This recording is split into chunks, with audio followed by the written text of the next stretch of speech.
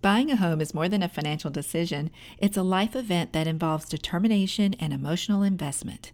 From house hunting to moving day, South State's experienced lenders are here to help each customer navigate the mortgage process with ease and confidence.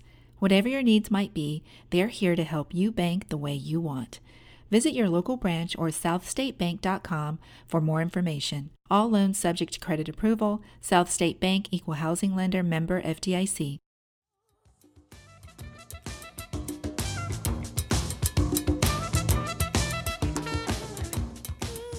The most important thing that someone can have if they don't understand something is curiosity. People just ask why. I think we have already common ground.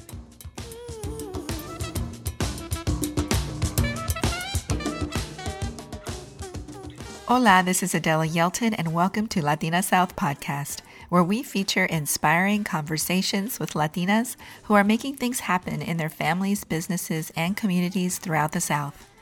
Today we welcome Gigi Pedraza. Gigi is the founding executive director of the nonprofit Latino Community Fund of Georgia and one of the most influential Latinas in the state. In the first of two parts of our conversation, Gigi shares with us the catalytic moments which fueled her journey to become both a key leader and vocal advocate for the Latino community in Georgia. Let's listen as Gigi also shares her thoughts on philanthropy and her approach to both creating awareness and securing resources for the organizations tackling the most complex issues for the Latino community in Georgia.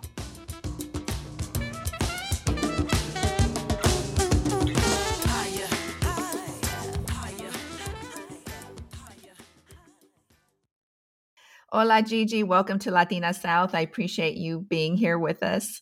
Thank you. Happy to be here. For a lot of people in the Latino community here in Georgia, when they think about who's who, your name comes up a lot. And so how did that start for you? I think it's an interesting story because it took me around 10 years since I arrived. I arrived here when it was probably year 2000 to the US. I was 26 years old, I believe. And really, it took me like around 6 to 10 years to sort of own this label of like a Latina and what it meant. I'm an immigrant. All my family is Peruvian.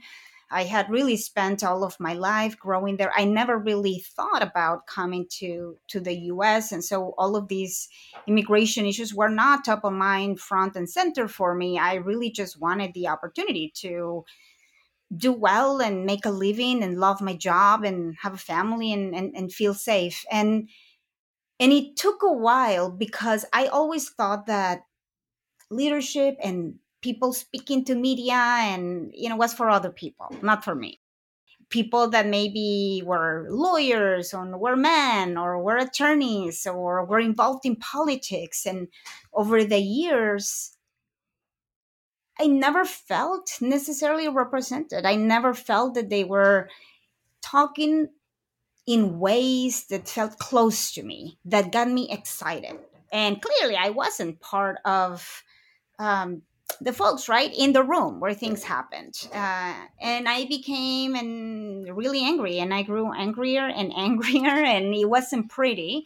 And probably at the end of 2000s, I was working at a local nonprofit organization, and Galileo had this campaign that, get 5 friends and register to vote. And I did. I hadn't become a citizen precisely because I felt disengaged, that it was really not about me, that people were not connected to my issues or who I was fundamentally as a person. And I did. I had become naturalized yet. And I never looked back. I found a way to understand that I also had power, and it was me who was keeping it from showing. So I never looked back since then, but it was a little bit of anger, I can say. So, and you mentioned Galileo, and I just want to mention for people that don't know, Galileo is also another nonprofit organization doing great work in the Latino community in Georgia. So once you experienced that spark, then what? Well, it was really driven because of I had kids, right? And all of a sudden, it was something bigger than just me. It was what was I doing to create a world and a state and an environment in which my kids could actually feel that they belong, that they were seen, that they felt part of it. So that was really a big driver. And I became angry because I realized I wasn't doing enough and a lot of people were not doing enough. And how can we change it for better?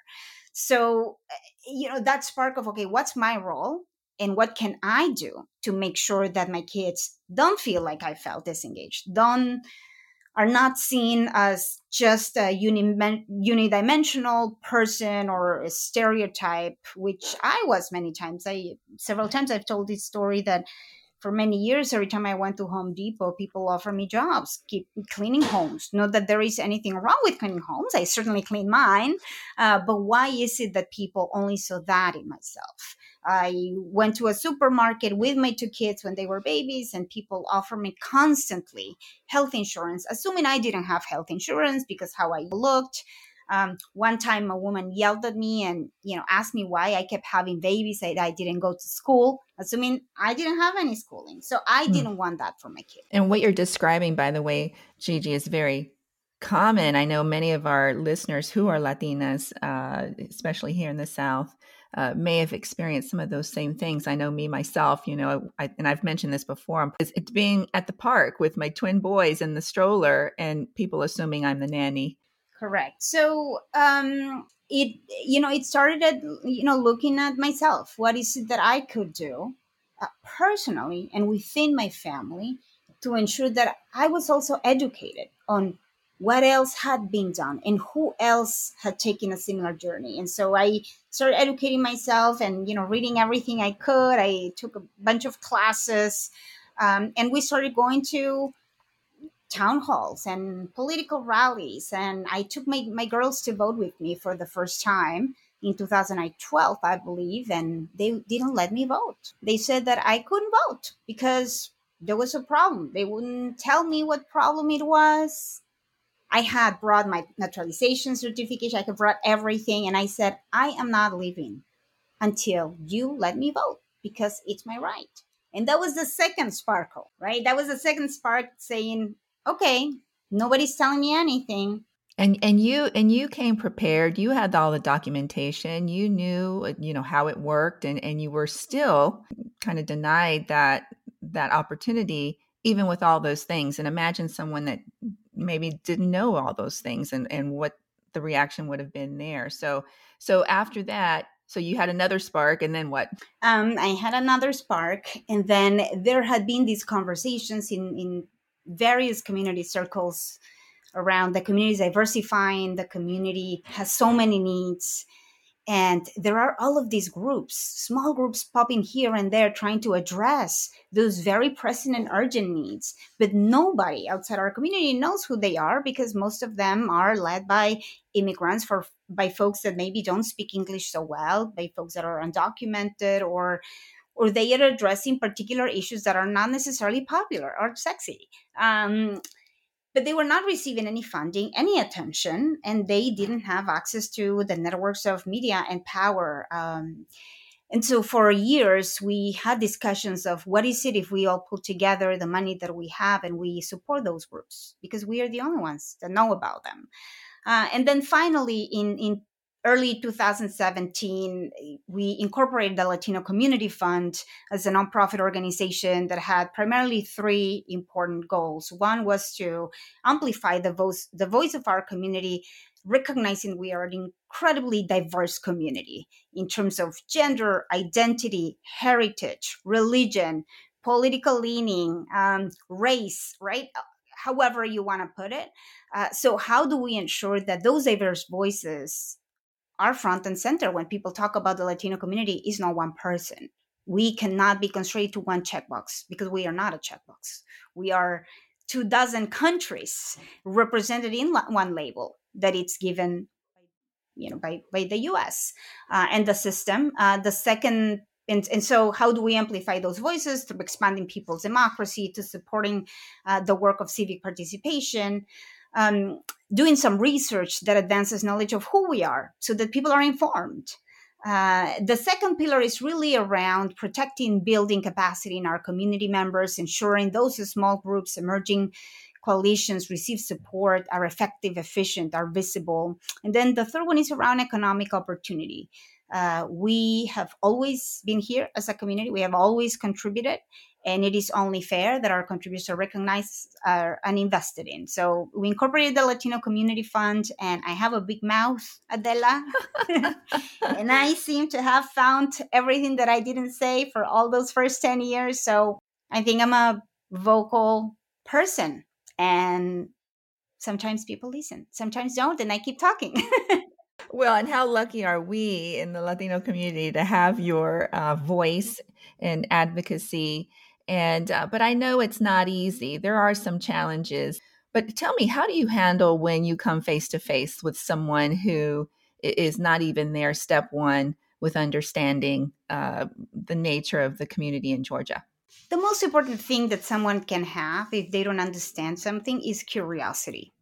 If people just ask why, I think we have already common ground, because it shows an opening to understand something that we don't. So I appreciate and welcome those opportunities, because nobody knows knowing. I didn't know anything about the Latino community either. I had to learn myself. We all have to learn ourselves, our history, and particularly in Georgia, because we are a relatively new community, the way we look right now, we don't have this common shared history, shared wins, barrios, right? We don't have these common celebrations that people in California or in New York or in Texas may remember and say, remember when, 40 years ago we went to this thing. We don't have that here necessarily. We're creating it now. Yes. Yes, we are creating it now. And so I welcome those conversations. They are not always easy because people come with their own ideas. And at one point, and I work at this every day, I need to make a decision. Do I continue engaging, or is also a self-preservation, sort of self-care decision to say, thank you, I'm going to move on, right? Because at one point you need to make that decision. This episode of Latina South is brought to you by McDonald's, proudly serving communities since 1965. I recently watched a video called Los Viejitos, a TV spot that tells the story of a group of elderly amigos in South Miami who are having fun going to the same McDonald's since 1998. People working there know their orders by heart and appreciate them like familia. McDonald's has become special to this group, just like they've become special to McDonald's. Me encanta. You also have to go out and get resources yourself, right, to support the organization that you currently lead. By the way, is the Latino Community Fund of Georgia. If we haven't said that already, you are the executive director and lead that organization, and you've led it from the point of startup to where it is now. And so resources are so important. What is your approach to obtaining some of the resources that are needed? To me, we center very intentionally in the humanity and dignity of all human beings. And for us, a lot of the talking and a lot of the pitching that we do is to have people recognize that we are just like any other community that deserves investments, because we are human beings. We live, we contribute, and we have inherent value in being here. And I also share some of the key important issues that are sometimes issues that are seen, for example, as immigrant issues, quote unquote, but are not. For example, the expansion of the definition of what an ID is in Georgia. This is not a Hispanic issue. This is not an immigrant issue. Yes, it overwhelmingly affects the Latino community, the immigrant community, but it's also an issue for seniors. It's also an issue for folks that are too poor to own a vehicle, and therefore they don't have a driver's license. It's an issue for many folks that never learned how to drive. It's an issue for folks that are transgender and their ID may not match who they are. So these are very broad issues that sometimes are reduced to one community to, in a way, tokenize our work. And so my job is to show the bigger picture, that we are part of the very economic and social fabric of this state and this nation, and have always been. So, how you have an opportunity to continue building the competitiveness of the state, the economic growth of the state, the fact that we live in a global economy, and that our biggest partners in Georgia, trade partners, are China and Mexico. And so it is actually a workforce development, very effective policy and strategy to support multicultural, multilingual communities, because we are the ones that are going to be able to work with those partners, more. And it's also very cost effective. It's more cost effective by training people in a different languages, or, showing them how to be culturally competent. What I hear you saying is really making the business case, making the economic case, but also based in just basic humanity and dignity for, respecting that for the individual, and connecting with organizations that think that same way. Gigi, I know you're very much involved in the nonprofit world in Georgia. Sometimes, just personally, I see there's so much resources out there, right? But then again, there aren't. It's like a dichotomy, right? It's like the haves and the have-nots, and just trying to get partners from the world of haves to kind of redistribute to the have-nots. What would you say about that?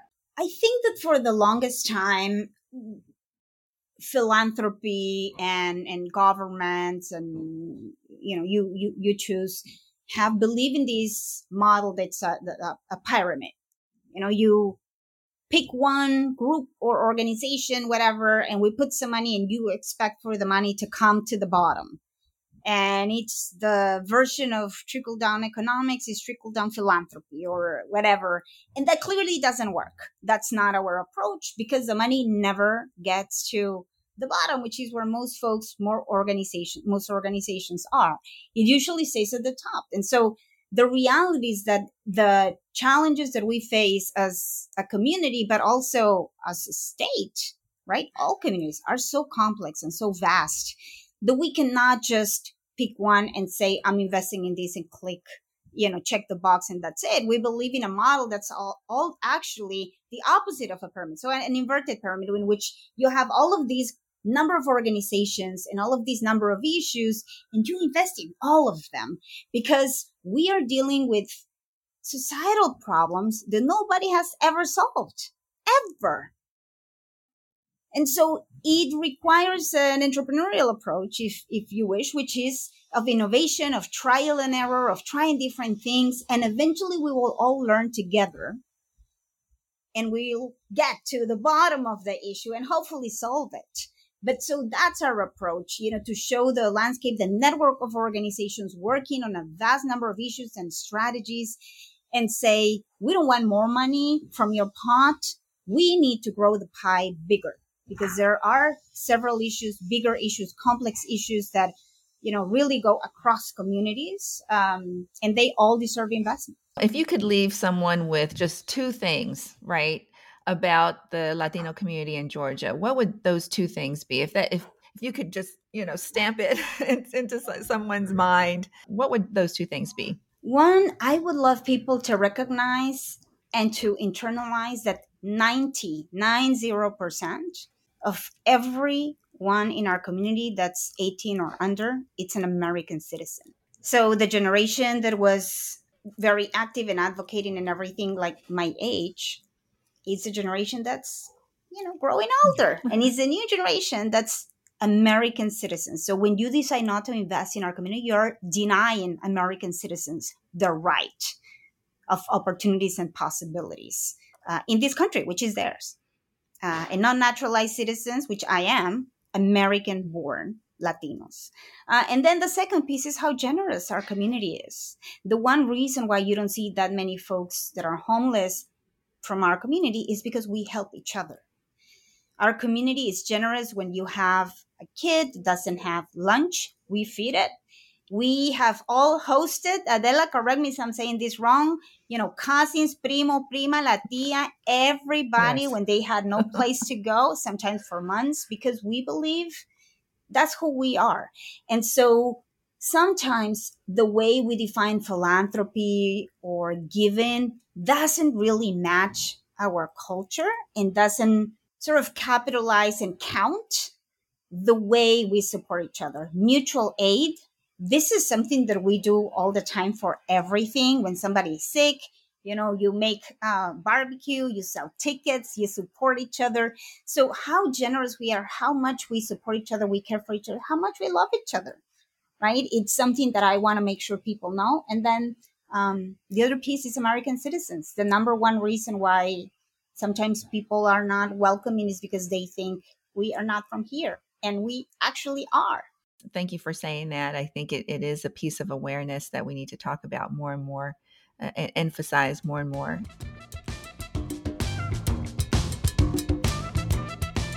And there we pause the first of 2 parts of our interview with Gigi Pedraza. Stay tuned and be sure to listen to part 2, where Gigi reveals more about living in the South, challenges for nonprofits, and critical issues impacting the Latino community.